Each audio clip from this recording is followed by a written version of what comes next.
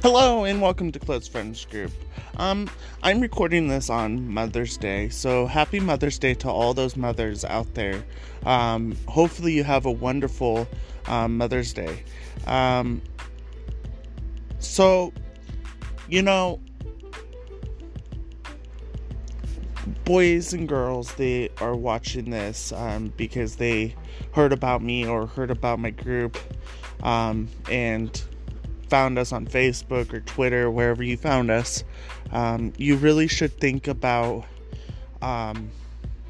something special for your mother, and do something for your mother that's really special that you would normally not do, and see her reaction.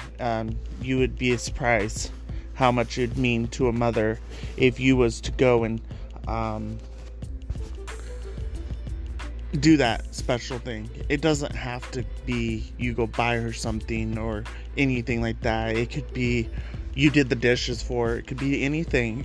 With Mother's Day being here and soon to be Father's Day, but Mother's Day, you should be thankful to your mother. Like, I'm really thankful for my mother and what she's done for me in my life. I may have had a hard life, but you know what? I came out to be a better person than what most people thought I would.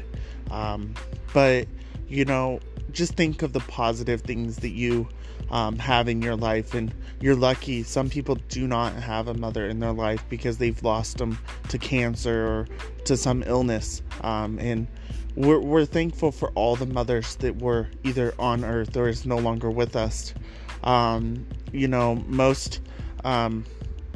Most mothers don't know how much they're appreciated because their kids don't tell them, and it's mighty hard for mothers. But all the mothers out there, from Close Friends Group, we want to say happy Mother's Day, and we hope you have a wonderful Mother's Day.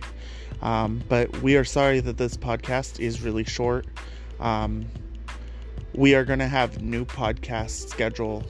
It's no longer going to be Wednesdays.